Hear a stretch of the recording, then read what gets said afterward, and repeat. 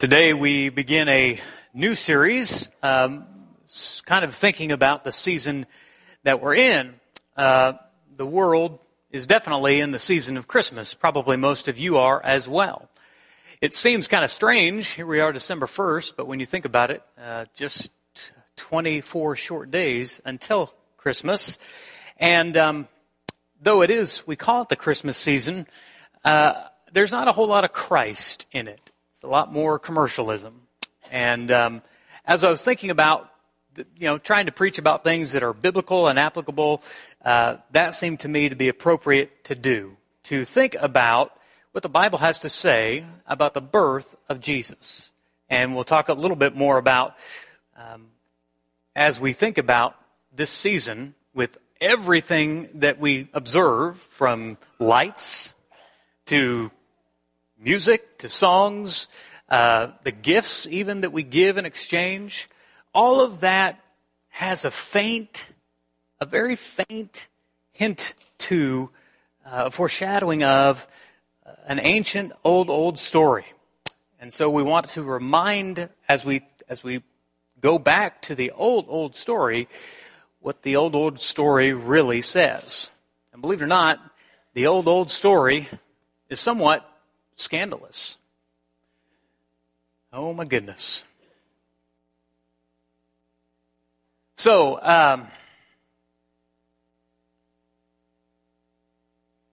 when Jesus came into the world, it was a scandalous thing. Scandalous to Herod, scandalous to the scribes, the teachers, the Pharisees, scandalous to nearly everyone who heard it. There were a few who believed, who heard this story, but even to them, it was a mystery. Within the church, and I mean within the Church of Christ, the history around this baby Jesus has been somewhat scandalous as well. I can remember sitting in a church around the season when the world was singing about this story, and there was hardly a mention of the story in church. Talk about any other thing, almost go out of their way to avoid the subject. And, well, that was new to me. That was strange to me because I didn't grow up in the church. That seemed to me very unusual. And I learned why, the Church of Christ reasoning. Number one, it's not biblical. It's not in the Bible. The word Christmas is not mentioned a single time in the Scriptures. And that's true. You can go Old Testament to New, Matthew to Revelation, and you will never find a single time when the word Christmas is mentioned. But then, neither is Mother's Day. And yet every Mother's Day, we seem to talk about mothers. The other argument was, well, it's like all the other churches. That's what they talk about. That's kind of a denominational thing. We don't want to be like them. We want to be different from them. We want to be, and I get that. We want to be not necessarily different for different sake, but we want to be biblical. They would say, well, we could talk about the birth of Jesus at any time, and we never did. So, my thinking on this is, as I was the other day in the daily Bible reading, I was reading from the book of Acts. And it's interesting, when Paul preached a sermon to a very irreligious people, he started not with just chastising them for all their irreligiosity and their idol worship and so forth, but he said, men of Athens, I see that you are very religious because you have all of these idols up. And there's one over here erected to an unknown God. And so I want to use that one to talk about the God that you don't know. I like that response better. Using where the world is to draw them back to the promises and the pages. Of course, they didn't have pages. They had scrolls, I guess. The promises of Scripture. This time of year when you can turn on the radio to B98.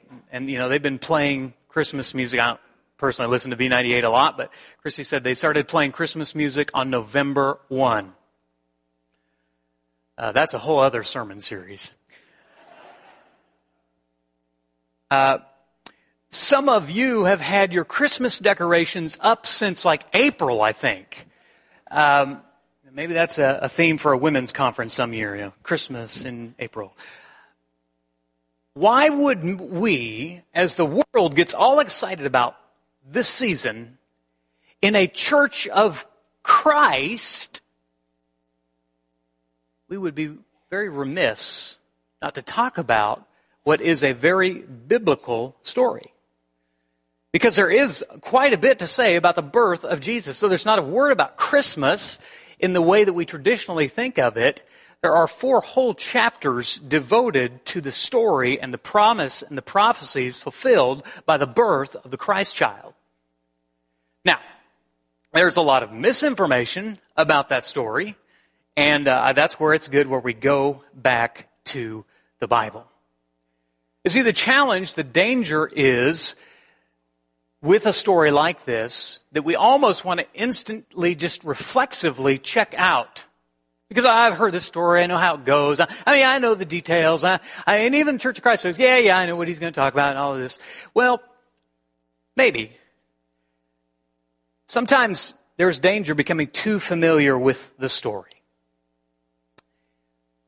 I want you to think about this for just a second. This phrase, do you think you could fill it in, even though you've already seen all the slides? Typically, the slides hadn't been shown, we would say, many people would say, the blank shall dwell with the lamb. And we'd say, well, that's obviously the lion will lie with the lamb, shall dwell with the lamb, depending on the translation. We have works of art with a lion and a lamb, right? So we go, well, the lion shall lie down with the lamb. But if you actually look at the pages of Scripture and turn to Isaiah chapter 11, verse 6, if you don't know where that is, it's going to be about page 738. And I actually would like you to look it up because most of the time when I tell people that the lion shall lie down with the lamb is not in there, they go, oh yeah, it is. Oh yeah, it is. It absolutely is.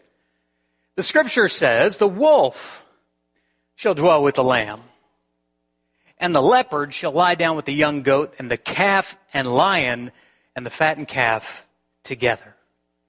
Now you see how they're similar, right? You see how you could kind of get it mixed up. But a lot of people say, well, it's the lion and the lamb. Don't you know that's what Scripture says? That's what's in the Bible. Well, that's not what's in the Bible. You see, my point is that sometimes we assume we know what's in the Bible, and we don't take the time to check the Bible. So I love hearing pages flipping, and I love seeing people on their Bible apps because what you're doing is very much a Berean spirit. You're not just taking my word for it. You're cross-checking the preacher to make sure what he says is what's in line with Scripture.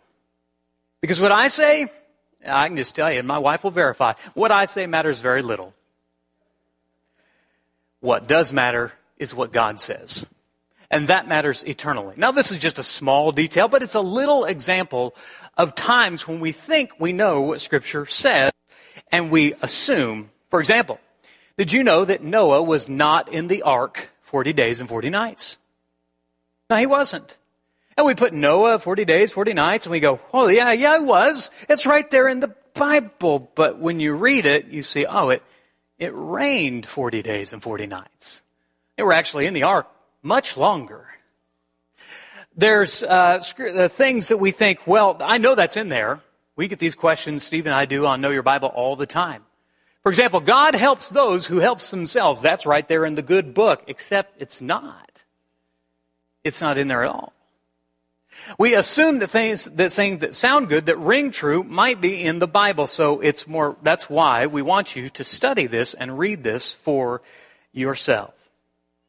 That's why we want you to know your Bible, lest we think and assume what's in the Bible that actually isn't there at all.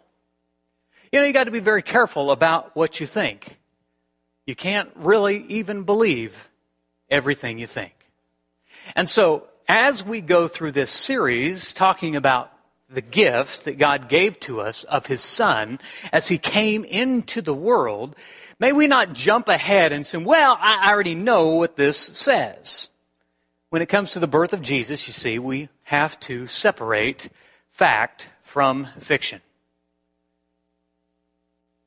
When we think about the Scripture, separating fact from fiction is important to do. So, let's talk about a few things. One thing you might think was Jesus was born on December 25th. Well, that's not in the Bible. It's possible He was born on December 25th. I mean, there's a 1 in 365 chance that He was born on December 25th. In my studies about it, I mean, all of the proof, if you will, is all extra biblical, so I can't say how verifiable that is. I don't think it was anywhere close to December 25th. But the Bible just doesn't say. Do you know probably why the Bible doesn't say? Because we begin to worship the day more than the one who made the day. So the Bible doesn't say when Jesus was born. We really have no idea when He was born. But that He was born, Scripture says, is of the utmost importance. So it's important for us to understand December 25th as we're celebrating Christmas. And some say, well, happy birthday, Jesus. Well, not so much. When you think about the story, perhaps you've seen nativity scenes and things like that, and you think, oh, the 3 wise men, the Magi, they went to see Jesus. But actually, the Bible never says that there were 3 wise men. The Scripture says in Matthew chapter 2, verse 10 and 11, that there were 3 gifts, and you probably know those, gold, frankincense, and myrrh. But there could have been 10 wise men. We don't know exactly how many went to see Jesus. Another kind of an idea is sometimes we see in pictures and artwork and hear about in songs about the Star of Bethlehem, that the wise men followed the Star of Bethlehem. The Star of Bethlehem is not in the Bible. The Scripture says that they went and followed His star. This is Matthew chapter 2, verse 2. Whereas He was being born King of the Jews, for we saw His star when it rose and have come to worship Him. Luke chapter 2 addresses sort of another myth that the shepherds and the wise men all came to see Jesus the night He was born. Now we know that the shepherds came to see Jesus, Luke chapter 2, 8 through 10, but the wise men didn't come to the manger. They actually came to Joseph's house, which we know was in Nazareth. So, just some simple exercises in examining the fact against the fiction. Examining the truth versus the myth. Why is that important? Because there are so many times when we think, we assume we know what the book says, but the only way to know what the book says is to look and read and think about what the book says. So as we study what the book says, which we're going to look at in this series about the birth of Jesus, the first very simple question is, why was Jesus born? Why did He have to come to earth, as we sang about? Well, there's an answer to that. The answer really is our problem. The problem is that our sin separated us from God. From the moment sin entered the world, we had a separation. We have been distant from God. You and I, with our sin, have always been distant from God, but not because God moved, but more precisely because we did. Someone once said, since the garden, we have been hiding from God and saying He is hard to find. The reason we have distance from God has to do with our sin. You see, some people make light of sin. You even hear some preachers say, the sin is just bad choices. Well, yes, sin is a bad choice, but there's more to it than that. You see, what happened in Genesis chapter 3 was a great separation from God and those whom He loved. You see, you and I, descendants of Adam, were different from the animals and all other creation. We were made in God's image, the closest thing to the Creator as a created being. We were made in His image, and yet we chose sin. We chose to directly disobey a command of God, and because of that command, or that disobedience, we were kicked out of the garden, that perfect world in which we lived. Go to the prophet Isaiah if you're still checking my facts about the lion and the lamb, and you're thinking, how did he change all the words in all these Bibles? Just turn over just a few pages to page 794. Look at what the prophet says about our sin. It's not something to make light of. It's not something to joke about. It's something that God has always taken very, very seriously. Isaiah chapter 59, page 794 in the Pew Bible. The prophet says, "Behold, the Lord's hand is not shortened, that it cannot save, or his ear dull, that it cannot hear." But catch this, verse 2. "Your iniquities have made a separation between you and your God. Your sins have hidden his face from you, so he does not hear."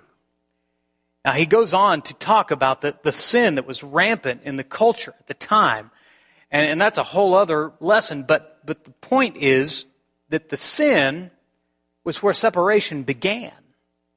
Now, you and I are not responsible for Adam and Eve's sin, okay? We are responsible for our own sin, but every time we sin, whether we consider it great or small, it's the heartbreaking part of it has everything to do with our separation from God. You see, he loves you.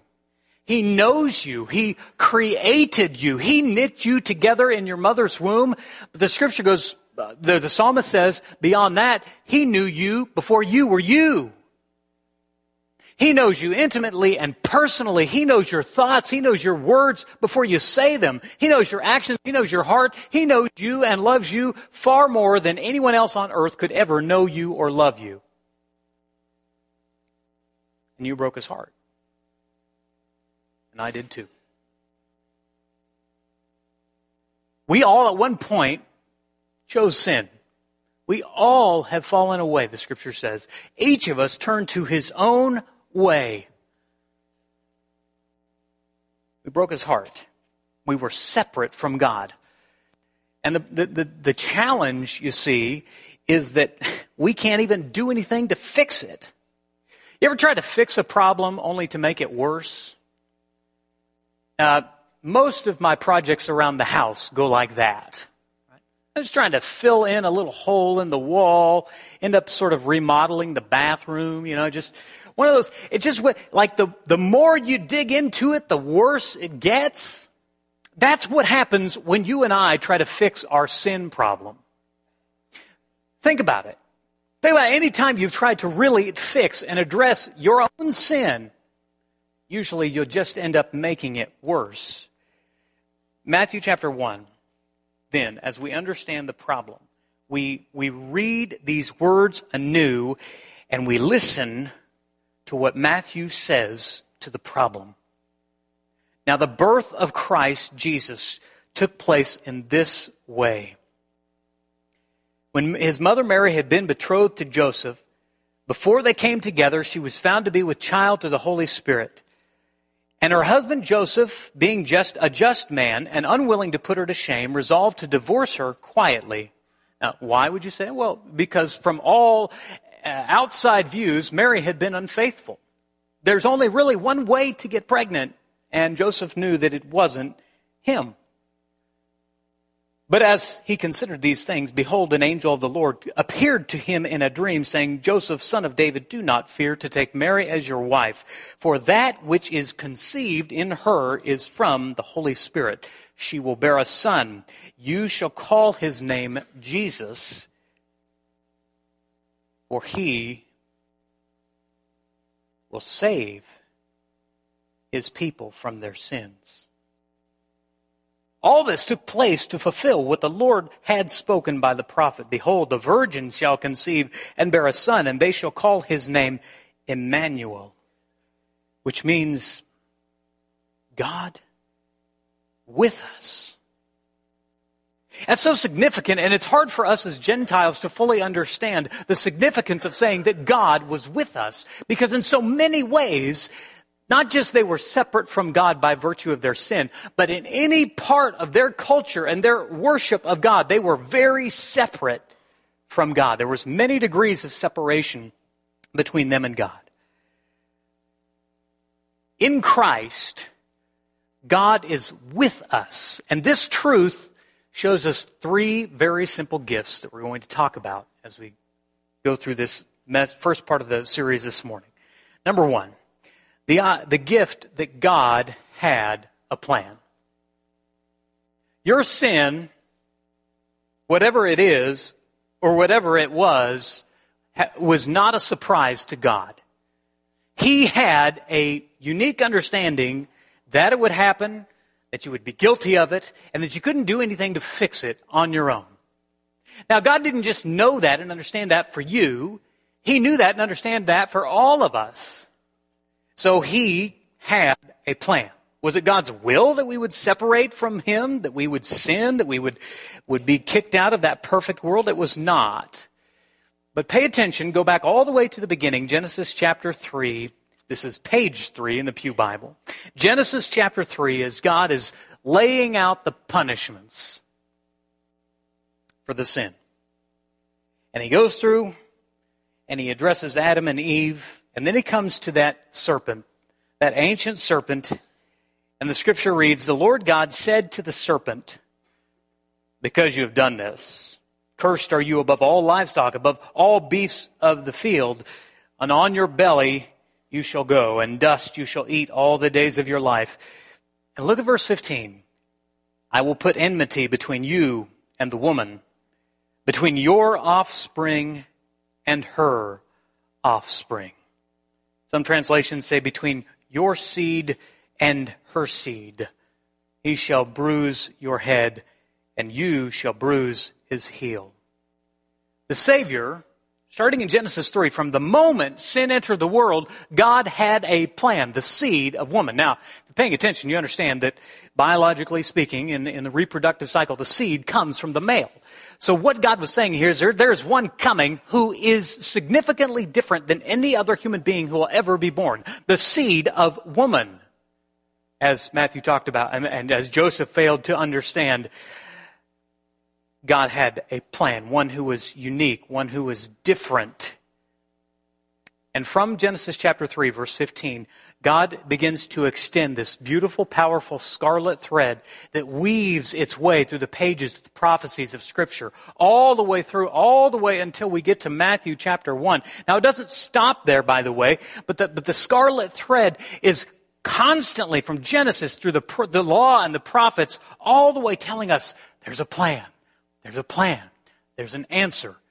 From the moment Adam sinned, from the moment sin took over the world and God's heart was broken to the point where He had to destroy it to save it, there was still a plan. In the genealogies, in Matthew and in Luke, there's a constant reminder that God had a plan. And even when we make it very personal, when you sinned, when you messed up, when you fell short, when you did the things that if you just could go back to that moment, if you could just take it back, what you wouldn't give to unsay those words, to undo those actions. Let's sit with that for just a minute. There is an undoable aspect to sin. There's a permanency about it that can't be undone, can't be erased, can't be fixed. Yes, you can be sorry for it. Yes, you can have regret over it. Yes, you can have godly sorrow. But fixing it, undoing it, rectifying it, changing it, atoning for it, that was something we couldn't do. But God could. And God had a plan. And God had a plan for you and for everyone in this room and for everyone in the entire world that He's unraveling through the Scriptures Genesis chapter 49, verse 10. We're going to blow through these really quickly, but if you care to follow along and keep track of the preacher and let him know when he messes up, and for some of you that's a spiritual gift, I understand, that's your Genesis chapter 49, verse 10. Some 1,600 years before Jesus, in the story of Jacob and Joseph, as Joseph is blessing his sons. Verse 10, the scepter will not depart from Judah, and the ruler's staff from between his feet, until tribute comes to him, and to him shall be the obedience of the people. That he was going to come from the tribe of Judah, this promised one, this seed of woman. Turn over to Micah chapter 3, verse 2. The scripture says some 800 years, 750, 800 years before Jesus, but you, O Bethlehem, you who are too little to be among the cities of Judah, from you shall come forth the one who is to be the ruler in Israel. Now, this is not just a few days or a few weeks before Jesus would come. This is several hundred years. We all get worked up if we can't plan a month, a year, a few years out, plan for retirement or whatever. Imagine trying to think 700, 1,000, 1,500 years in the future.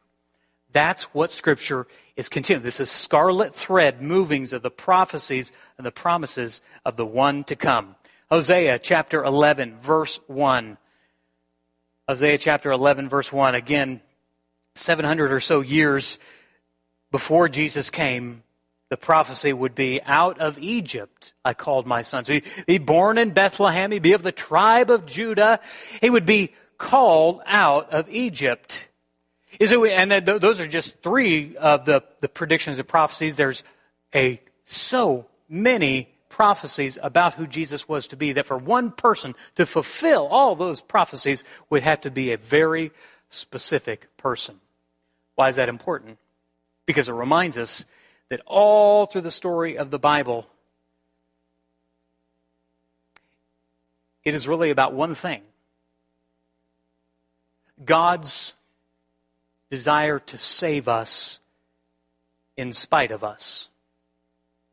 And to do that, He had a plan. The first gift is similar to the second gift, and that is that Jesus became a man.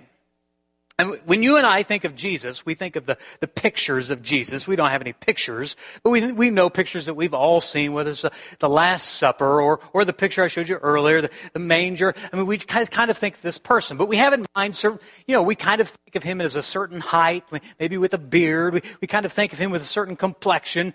The prophet Isaiah said he would be an unrecognizable fellow. That's the very loose translation. He's not one that you would see and go, there's the king. I mean, he'd blend right into the crowd. We really don't know what Jesus looked like. But you and I need to understand something very important, that Jesus is more than just the man who was here for 33 years on earth. Jesus was before all things. He became the incarnate, in the flesh, God with us for 33 years. And He's reigning in heaven today. Jesus has always existed, all the way back into the very beginning, Genesis chapter 1. Let us make man in our own image. You see, Jesus has always been there, but He was part of the plan. It was part of God's plan to send a man. Colossians chapter 1, if you're following along, and I hope that you are. Colossians chapter 1, page 1260. In this Pew Bible. And we're going to read verses 15 and following. He is the image of the invisible God, the firstborn of all creation. You never really paid attention to children until you had your very first, right? And then all of your focus, all of your attention went on Him. Jesus, C.S. Lewis once wrote, was the first full human being who ever lived. The firstborn of all creation. For by Him, this is speaking of the eternal Jesus, all things were created in heaven and on earth, visible and invisible, whether thrones or dominions or rulers or authorities. All things were created through him and for him. And he is before all things, and in him all things hold together. And he is the head of the body, the church. He is the beginning, the firstborn from the dead, that in everything he might be preeminent. For in him all the fullness of God was pleased to dwell, and through him to reconcile to himself all things, whether on earth or in heaven, making peace by the blood of his cross. Jesus is before all things. He's the head of all things. And I know some churches have a kind of a seeker-sensitive, we're all about, being here and meeting the needs of the people and all of that, but lest you misunderstand, what we are doing this morning has nothing to do with you and nothing to do with me. Why we worship every first day of the week has everything to do with him. He is before all things. He is the head of the church. Not the pastor, not the pope. He is the head of the church. He is before all things. And in all things, everything holds together. This story is not about you at all. It's 100% from beginning to end in all things about him. In fact, John says, in the beginning was the Word. And you and I think of the Word, as we should, as pages, and they thought of it as scrolls. But the Scriptures tell us that the Word is a person.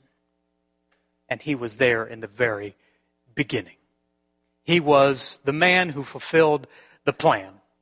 For in him, Colossians chapter 2, verse 9 says, the fullness of deity dwells bodily. You and I can't even get close to the idea of God because we are physical, fleshly beings. You can't see, the way that you and I see, it has everything to do with our physical body. The light comes in, it sets off your rods and your cones and your eyeballs, sends an electrical impulse to your optical nerve up to your brain, and that's somehow how you see. Scripture says that God is spirit. We can't even see. Jesus said that the Spirit is like the wind. You can't see the wind. You Kansans know a few things about wind.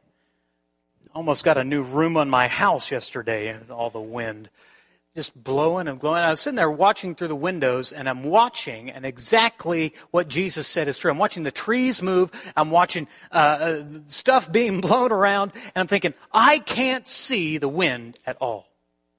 There's no way to see the wind. I can only see the effects of the wind. Scripture tells us that Jesus is the fullness of God, Spirit, indwelt bodily. That's a hard thing to understand. It's a hard thing to wrap your fleshly, earthly mind around. But you need to know that just because you don't understand it doesn't make it any less true. In the fullness of him, all deity dwells bodily. He is the center of the story. And that's the purpose. It wasn't just about the plan. It wasn't just about the man. It wasn't just Jesus. Some people kind of relegate Jesus to, he was a good teacher, a good moral philosopher. Don't you buy that for a minute. Jesus was 100% clear about who he was and who he claimed to be. Jesus, if he did not fulfill those promises, was a liar, a charlatan, a fraud. May we at least be intellectually consistent enough to say either Jesus was Lord or he was a liar. There is no middle ground. Jesus told us very clearly that he was the Son of God, that he came for the purpose of saving us, that he would be killed, and that he would raise, praise God, that he would raise from the grave.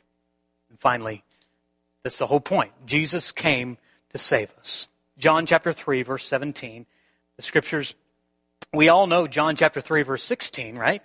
That's the signs you see occasionally at a football game. Somebody puts on a placard. We sort of think that we know that, but think just for a second. Read this again, but read the next verse. For God so loved the world that he gave his only Son, that whoever believes in him should not perish, but have eternal life. For God did not send his Son into the world to condemn the world, but in order that the world might be saved through him. It's the fulfillment of the plan. It's the man. Christ is more than just a baby. He grew into a man. He lived a perfect life, and he died an atoning death for our sin to save us, to bring us back, to draw us back into relationship with God again. The plan was always the man, Christ Jesus. God, you see, though we were far from him, God has never been far from us. And he hasn't stopped from the moment of the garden to today and tomorrow and to all the days we yet have. He'll still seek us with all his heart. My question is for you as we finish this morning is, are you seeking him with all of yours? Have you put on Christ? Are you in Christ? You say, well, I think I am. I mean, the Bible says right here, it just says if you just pray this prayer and accept Jesus into you. No. Now, you see, we're doing the same thing. Now, the Scripture never says that at all. Now, what did Jesus himself say? Let's just look and finish with Mark chapter 16, verse 16. Jesus was very, very clear. He said, whoever believes and is baptized will be saved. That's as clear. I think that is so clear and simple. And so this morning, if you have not believed in Jesus and trusted in Jesus and been baptized, my question is, why not? God has moved from heaven to earth to show the way. He did that for you. And he's left it up to you to choose to accept the gift. There are many gifts that you're shopping for, probably a few gifts that you will receive this season. But there is no greater gift than what God has given you of his Son, the Christ, the Savior of the world. But it's up to you to accept that. You see, if I offer Gideon this gift, and I sort of just hold it there, but there's this part of it. Yeah, Gideon, he's a teenager. He knows how to do it. Give it to me. You have to do this crucial part, which is what? You have to take the gift. You have to take hold of it. You have to unwrap it. Yes, perfect. See, we know the gift is. What I'm asking you now, have you taken the gift? Have you taken hold of what God has given for you? If you haven't done that this morning, please do that. Don't wait any longer. Don't wait for to finish the sermon series or wait for the right time. Just do it. Respond to the gospel. And if you've been in Christ, but you've lost your way and you'd like for us to pray for you, if you need to repent in a public way, whatever needs you have this morning, I bid you come as together we stand and sing.